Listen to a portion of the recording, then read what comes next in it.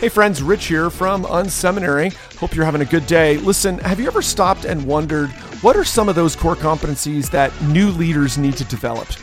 You know, I know this is one of those things I've been thinking a lot about recently. It's really this whole area of soft skills, those areas of leadership that are really about how do we do life together? How do we lead as full humans? In fact, our friend Seth Godin talks about the fact that soft skills are really the real skills that are needed for future workers.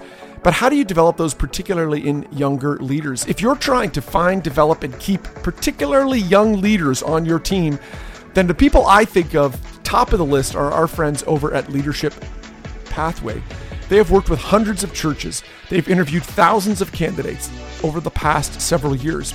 And they just recently released a brand new ebook on the 5 core competencies that are at the heart of the leadership development process that you need to have with particularly young leaders. Now, you could pick up this book. It's completely free. All you need to do is go over to leadershippathway.org/unseminary to pick up this free resource. Listen, I love the guys over there. Sean, Kristen, Michelle, Dave. Well, Dave's okay. I'm just kidding, Dave. Love you. They're amazing people. Leadership Pathway. They are good people that want to help you, particularly with young leaders. And again, if you want to pick up this resource, all you need to do is go over to leadershippathway.org/unseminary to pick up this free resource on the 5 core competencies that are at the heart of the leadership development process that they lead with young leaders, and you should be implementing as well. All right, friends, thanks so much. Let's jump into today's episode. Are you looking for practical ministry help to inform and inspire your leadership?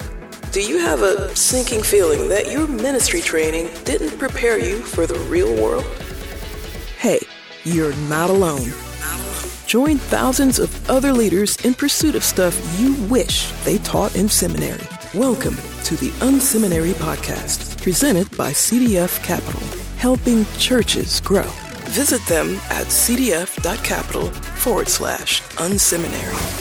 Well, hey, friends, welcome to the unSeminary podcast. So glad that you have decided to tune in. You know, every week, our goal is to bring you a leader who both will inspire and equip you. And this week is absolutely no exception. Super excited to have Pastor Zach Lambert with us. Zach is from a church called Restore Austin. This is a fantastic church right in Austin, actually in Austin, which is great. Their core values are grace, authenticity, diversity, and partnerships. And this is an incredible church you're going to want to learn from. They do great stuff at their church, but they also partner with all kinds of great organizations around Austin. And was recommended by our good friend, Pete Briscoe. So anytime Pete says we got to talk to somebody, we definitely lean in. So Zach, welcome to the show. So glad you're here. Thanks, Rich. I'm so glad to be here. I'm a fan of the podcast, man. It's an honor to be on. Oh, thank you so much. Why don't you tell us about the church? Kind of give us a flavor. If people were to arrive, what would they experience? Give us kind of a little bit of that. And tell us about your role. Yeah, that's a great question. So I was actually on staff with Pete at Bentry. That's how I know Pete. He was kind of my mentor, spiritual father during that time. We ran a residency program together for 3 years at Bentry where we'd bring in young pastors, teach them everything that they didn't get in seminary, very themed for the podcast here. Great. And then send them out either to plant new churches or revitalize dying churches. And so we did that for a few years. Pete and I kind of built the residency curriculum together, ran it for a few years, and then, just kind of was like, hey, I think it's time for us to go do this. We've been teaching people about it. Let's go put it into practice. And so when I was 26, my wife and I, along with Matt and Emily Gonzalez, who Matt's our worship and community pastor, we moved down here to Austin, which is my wife and I's hometown originally. So it was moving back for us, and started Restore. And Restore really is a place where we say everyone has a seat at the table and anyone can experience the extravagant love of Jesus. And it's a place where we do a lot of restoring faith in Jesus and the church. We are in urban Austin, but a block from downtown, right in the heart of the 78704 zip code here. Kind of when you think of Austin being weird, we're in the heart of it. But we love that. I mean, both of us are, we're from here.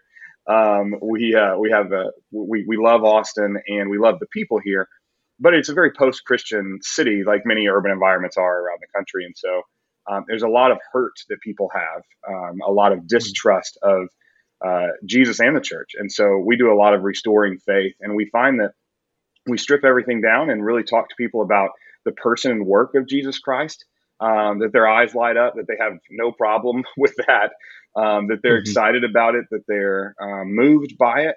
And then it's a lot of the kind of other things that have hurt them in the past. So honestly, we do a lot of apologizing for what's happened to people, for what they've experienced, and then welcoming them in to have a seat at the table at our church and to experience the love of Jesus. So that's kind of what you can expect. We meet in a middle school, so we set up the teardown. We're portable. We launched in February of 2016, so we're about 5.5 years old right now.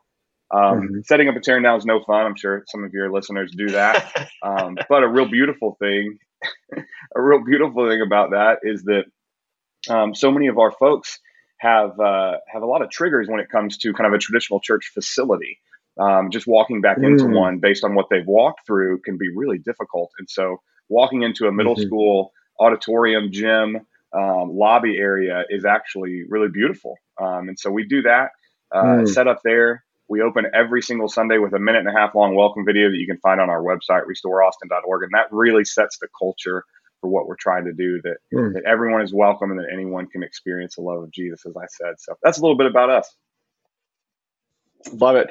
Yeah, I was in Austin, was one of the last trips I did before the great shutdown of March 2020. Nice. And I have not spent a lot of time in Austin, but one of my takeaways was I need to be here more. This is such a great community, a great spot. And I had just such a great time. So thanks for being on and for helping us today. Now you're the lead pastor, obviously planting pastor, which is amazing. A key part of that is teaching. Now that's not actually hasn't been my seat on the bus. I've been in that kind of that second chair in that executive pastor seat, but I've always had a deep conviction around how important teaching is, particularly to our churches. It's, sets the culture, points the direction, all of that. There was a study done a number of years ago that by our friends over at the Gallup group, which isn't a particularly kind of Christian thing. They were really studying faith in a bunch of different ways. But one of the questions they asked is, why do people attend church? And 3/4 of the reason why people attend is actually because of the teaching, because of what is actually being said on the weekend, which is amazing, and it's a great study. We'll link to that in the show notes. But we want to talk a little bit about that today. Can you kind of talk to us when people are come to Restore? What's the teaching like? What's that experience like? And then let's pull that apart. I'd love to hear more about your process. What does that look like? Yeah, I would say we're pretty, Protestant, low church. Kind of. We have a band. We do teaching. I usually teach between 25 and 35 minutes on average. And we do communion occasionally, all that kind of stuff. But yeah, we're not liturgical. We don't use the lectionary. And so something that we have an issue with, and I talk to so many pastors in this kind of evangelical space, and I use that in the most kind of traditional way. That when you don't have a lectionary, when you don't have kind of prescribed sermon topics or sermon series, one of the hardest things to do is just continually come up with ideas for sermon topics, sermon series. I mean, seriously, Rich, every time I get together with pastors, one of the first questions is, hey, what are you preaching on? What series have you done this last year that was just incredible? And, how can I adapt it for what we're doing? Totally. So, yeah, I mean, it's questions that always come up, and people always need help with it. And so for the first couple of years of Restore, in the middle of planting and trying to get a church off the ground, which was, obviously exhausting in and of itself, it also felt that like every couple of weeks I was like, all right, I got to come up with a new sermon series idea. And it was rough, man. Yeah. It's amazing. Sunday's always coming. Easter's always around the corner. Christmas is creeping up on us. Like it's relentless, right? In what we do. So what does that rhythm look like? How are you planning? What does that planning rhythm look like? How did you break the cycle of being like, oh my goodness, I know what I'm speaking this weekend, maybe next weekend, but not up over the horizon. How did you break that rhythm? Well, I think, the original pain point was just like, I don't want to be stressed out every week, every month, every year, feeling like this is always hanging over me when you have other things hanging over you. But like any other pastor, I wanted sermon series and sermon topics that aligned with our church's vision, values, and measures that keep people's attention. One thing that we had trouble with was we were able to keep people's attention with the kind of indefinite forever vision mission. Like, this is where we're going. This is, this is what's happening. And then keep people's attention for 4 or 5 weeks with a sermon series. But it wasn't like there was anything as far as time in between. So it was like 1 month or forever. Like there wasn't anything kind of in the middle there. So that was another issue that we had. Obviously, you want stuff that's centered around Jesus and not just kind of, self-help principles. We wanted to incorporate diverse voices and current events. We want to stay relevant and engaging.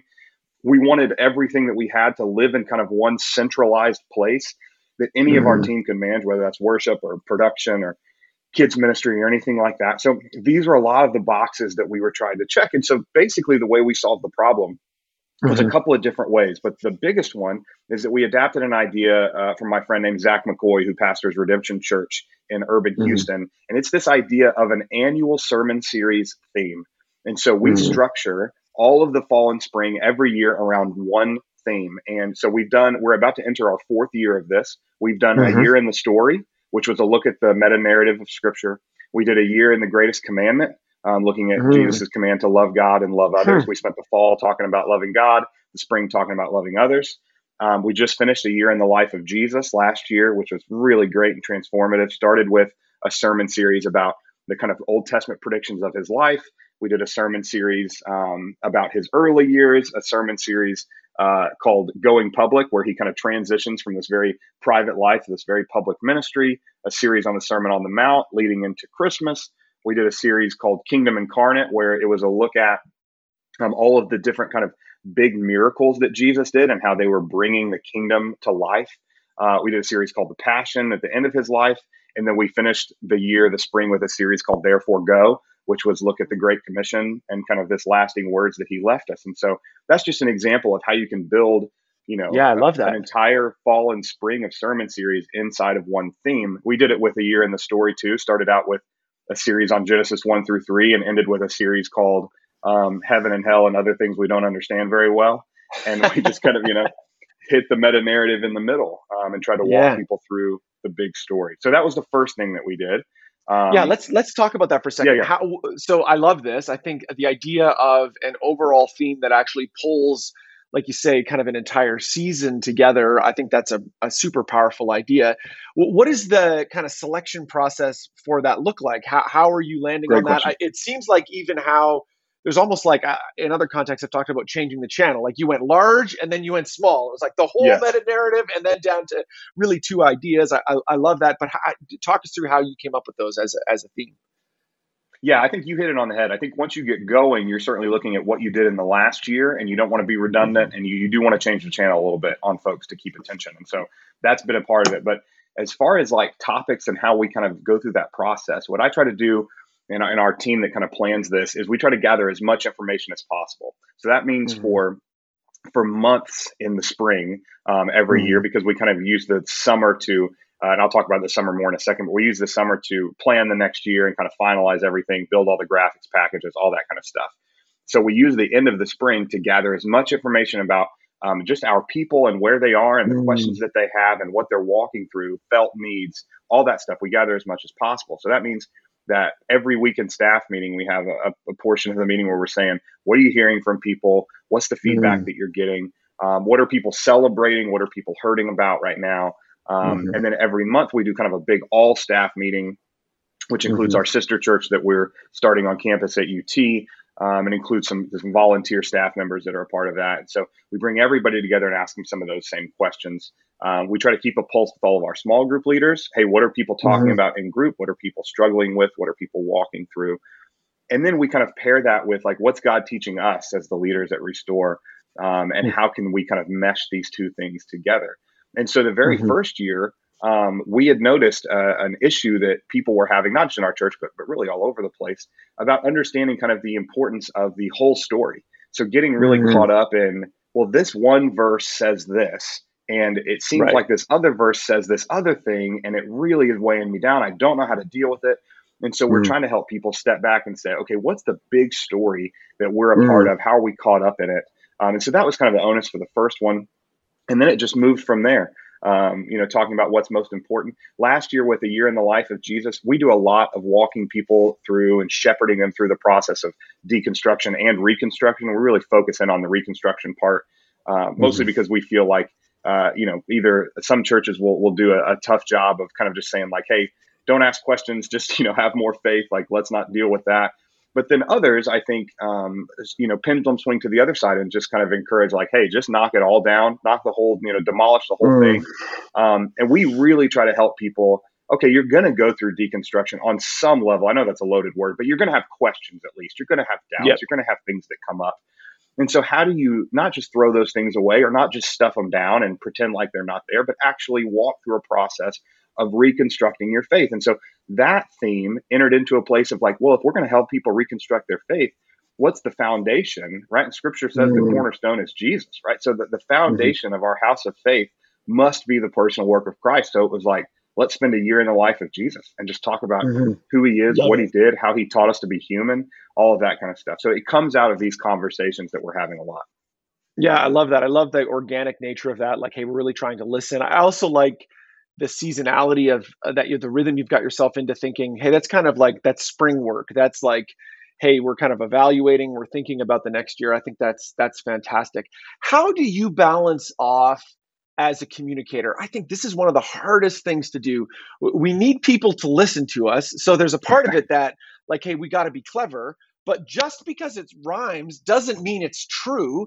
Sure. So how do you balance that up? How do we be scripturally? One of the things I've been impressed as I've kind of engaged a little bit with your church is like, solid teacher, whatever that means. I know that means things in lots of different places, but committed to the teaching of Jesus, while at the same time also wanting to really address the community that we're in.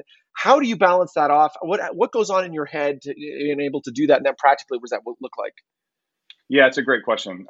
Y'all should write that down from Rich. Just because it rhymes doesn't mean it's true. That's a quote worth taking away from the podcast today. Yeah, I think it's a great question, and it's something that it's not like we've mastered or anything. I think we're trying to continually get better at it and approach everything with this posture of humility and this posture of continuing to try to learn and get better. And so I listen to a lot of other pastors that I respect, the way that they, whether it's teach or lead their churches, the way they make decisions.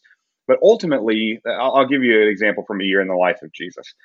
Yep. What we did during that planning process, specifically with kind of the meat, which were these two long series in the middle, one that ended the fall and one that started the spring. And one was kind of centered around his teaching. And then the second one was centered around his kind of miracles and kind of his interactions with people, and not just his miracles, but just interactions with everyday people. So those two kind of meat series of the life of Jesus, we just said, okay, let's walk through as much of his like big theme teaching as possible.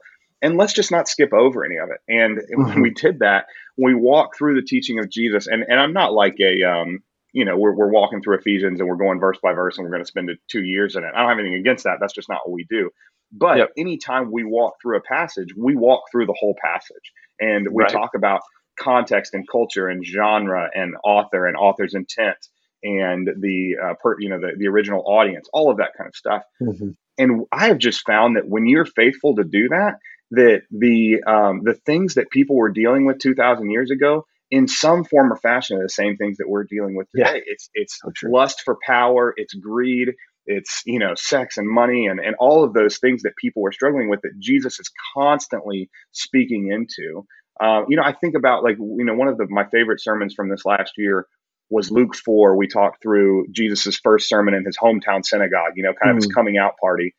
And, he reads that Old Testament passage where it says, I've come to proclaim good news to the poor and set the captives free in the year of Jubilee and all that stuff. And he just sits down and he's like, yeah, today this is fulfilled in your hearing. Like, this is happening right now.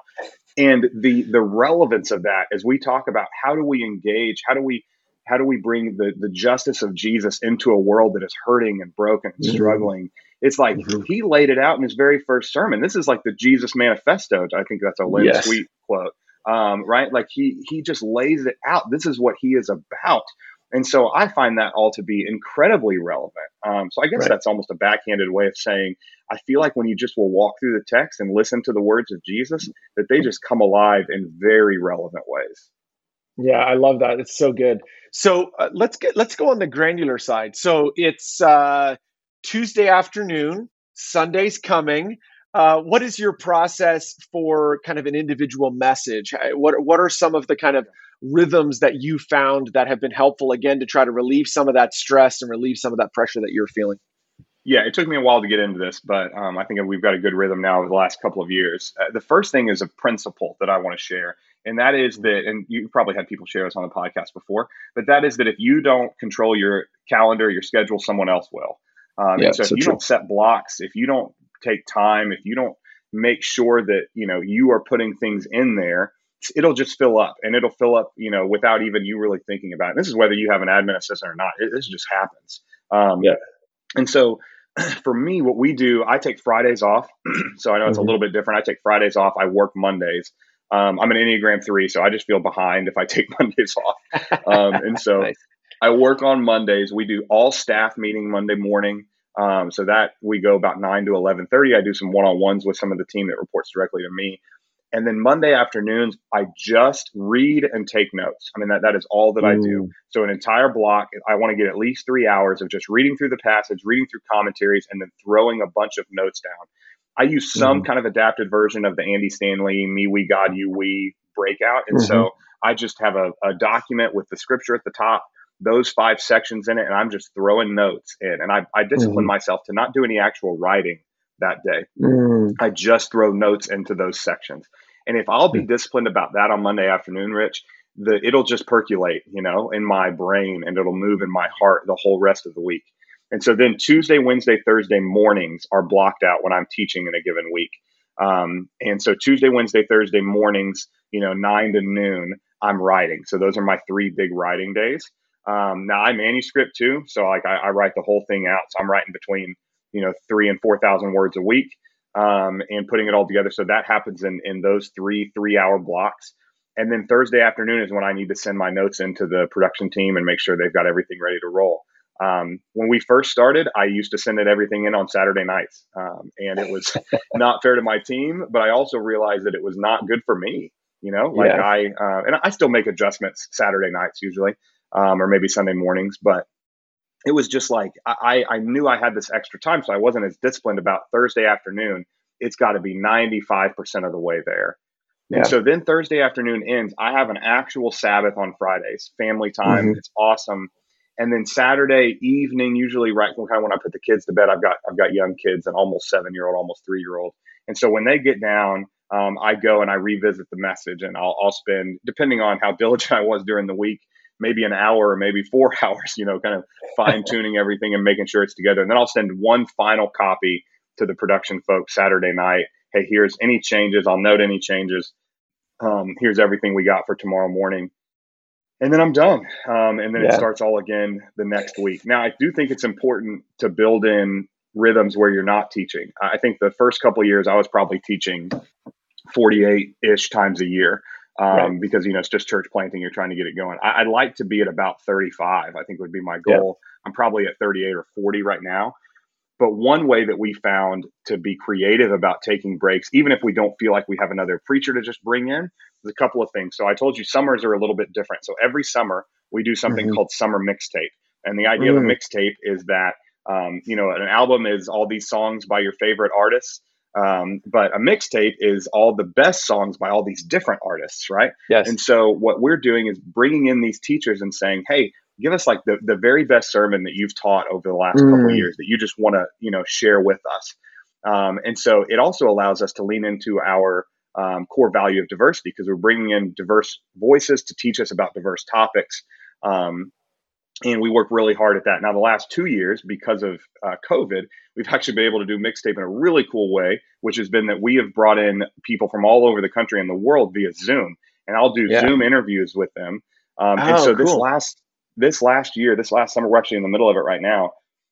We were able to do quite a few like authors that had just released really important books. So we talked with Kristen Dumais, that did Jesus and John Wayne, Jamar Tisby, that did Color of Mm. Compromise and How to Fight Racism, Beth Barr, who did The Making of Biblical Womanhood, Scott McKnight, who talked about church called Tove and abuse in the church. And so we tackled these really big topics, but in a really accessible way, diverse voices talking to us about diverse things. And so, but mixtape Mm. also gives me about 5 or 6 weeks where I can plan the next year, because we do it during Right. the summer, and I'm able to have that time away. The other thing we do maybe once or sometimes twice a year is something called Hot Seat Sunday.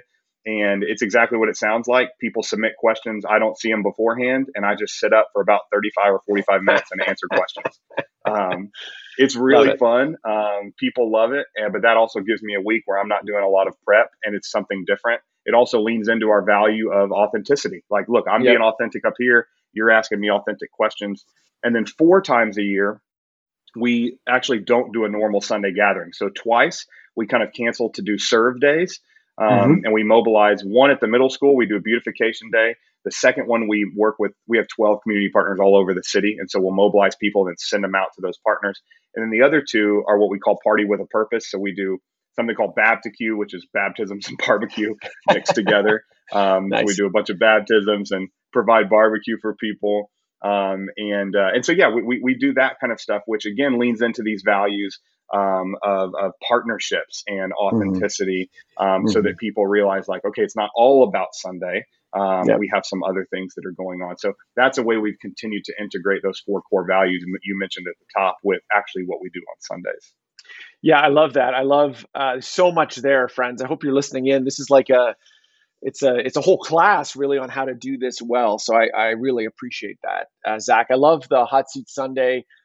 Such a great, I think value of wanting to be authentic and actually structuring a way to do that. I think so many of our Sunday experiences can come off as they are a highly produced kind of like, we're going to give perfect answers to well-crafted questions, and as opposed to, the awkward, that's a good question. I have 3 thoughts, but I need to get back to you on it because I'm not sure answer, which is that's fantastic.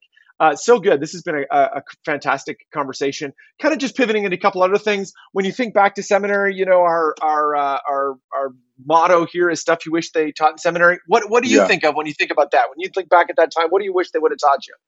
Geez, well, certainly all the stuff that we talked about just now, all the sermon series planning and all that absolutely. Stuff. I didn't get any of that. I had one church planting class. I went to DTS. I had a 120-hour master's, and I had one class on church planting, even though I knew I was going to plant. So that was kind of brutal. But here's the one big thing that I think applies to anyone, and that is how to clarify someone's purpose for wanting to meet with me before we actually meet. So good. Every pastor I talk to, man, it's so anxiety producing. And you know this, right? You get a text, you get an email. Hey, we need to have coffee. Hey, we need to chat.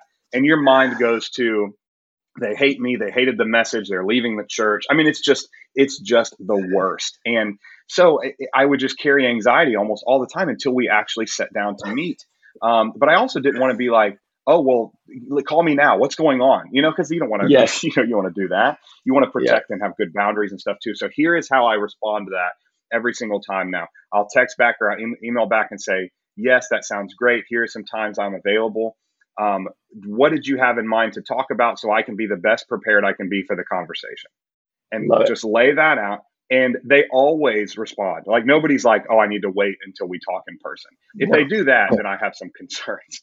But 95% of the time they're like, oh, I just had a question about this. And it's, super mild and it doesn't matter. Or if it is something really serious, you get a little bit of a heads up beforehand and you can actually prepare. So that's one big thing that I think I only really got it down about a year and a half ago, but it's been transformative.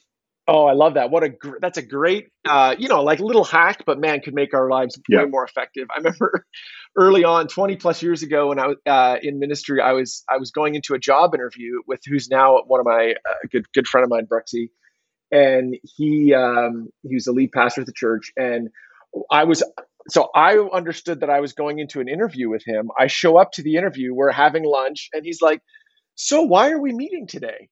And I was like, well, this is awkward. I thought you were interviewing me for a job, but maybe not. Which was, I've ribbed him many times about that since then. Another thing I'd love to hear. You sound like the kind of guy that's reading books, great books all the time. What's a book or two you've read in the last year that have just been fantastic? You actually mentioned a few when mixtape, but any others that kind of stick out to you as ones that are fantastic? Yeah, I just hit Jesus and John Wayne again, the Christian Dumais book. I think released last year. It hit the New York Times bestseller list, though, about a month ago. It was just like, it was reading the story of my life growing up in, really conservative evangelicalism.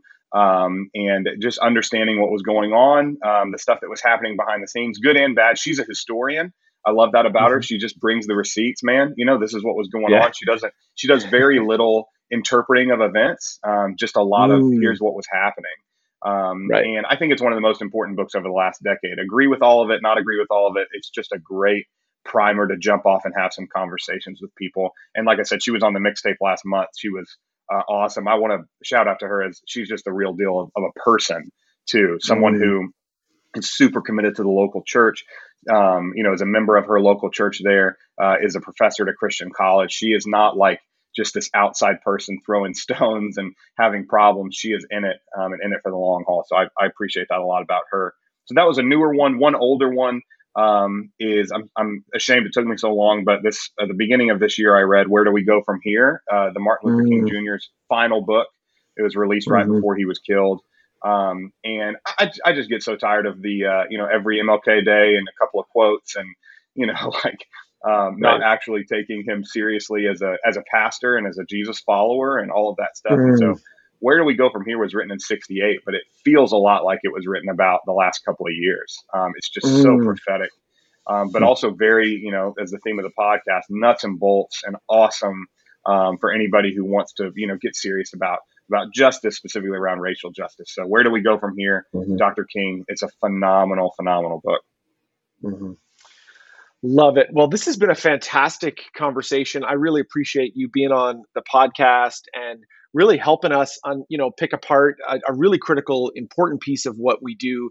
If you're listening in and you're not in the primary teaching seat, a part of our job is to support the people who do this on a regular basis and to help them create the margin and space so that they can do this well. So you've given us, whether people are in that seat or not, you've given us some just really great stuff to chew on today, Zach. I really appreciate that. If people want to get in touch with you or to track with the church, where do we want to send them online as we wrap up here? Yeah, man, I appreciate you having me on. It was a great time. I think the easiest way to connect with me directly is Twitter at Zach W. Lambert, ZachWLambert on Twitter. I'm on Facebook and Instagram, but I'm not as good at those. I'm a true millennial, so I'm much better at Twitter. So you can connect with me on there, and then restoreaustin.org is our church's website. You can see that video I mentioned. You can see all the past sermon series and stuff that we've done on there. We've got YouTube and Vimeo and our podcast as well. It's all just Restore Austin if you search that. And then I sent you that sermon series calendar from the Year in the Life of Jesus that I mentioned. Yep. Yeah. If anybody needs that, I'm also happy if you want to get at me on Twitter or anything like that. I'm happy to walk anybody through that, see if it'll be helpful, because that's that kind of central place where it lives. I printed it out as a PDF. We actually have it it's just a Google sheet that is accessible by our whole team, and it can be updated and all that stuff. So if that's helpful, yeah, great. We'll link to that in the show notes as well. So people who want to, dive deep and get a look at that, you can pick it up in the show notes. And then I appreciate your generosity of saying, hey, if you want to connect. So Zach, absolutely. I appreciate you being here today, sir. Thank you so much, and appreciate your time. Thanks, Rich. Thanks for tuning in to the unSeminary podcast. Drop by unseminary.com for more helpful resources for you and your team. There you will find articles, online courses, and so much more. unSeminary, stuff you wish they taught in seminary. Presented by CDF Capital. Visit them at cdf.capital/unseminary.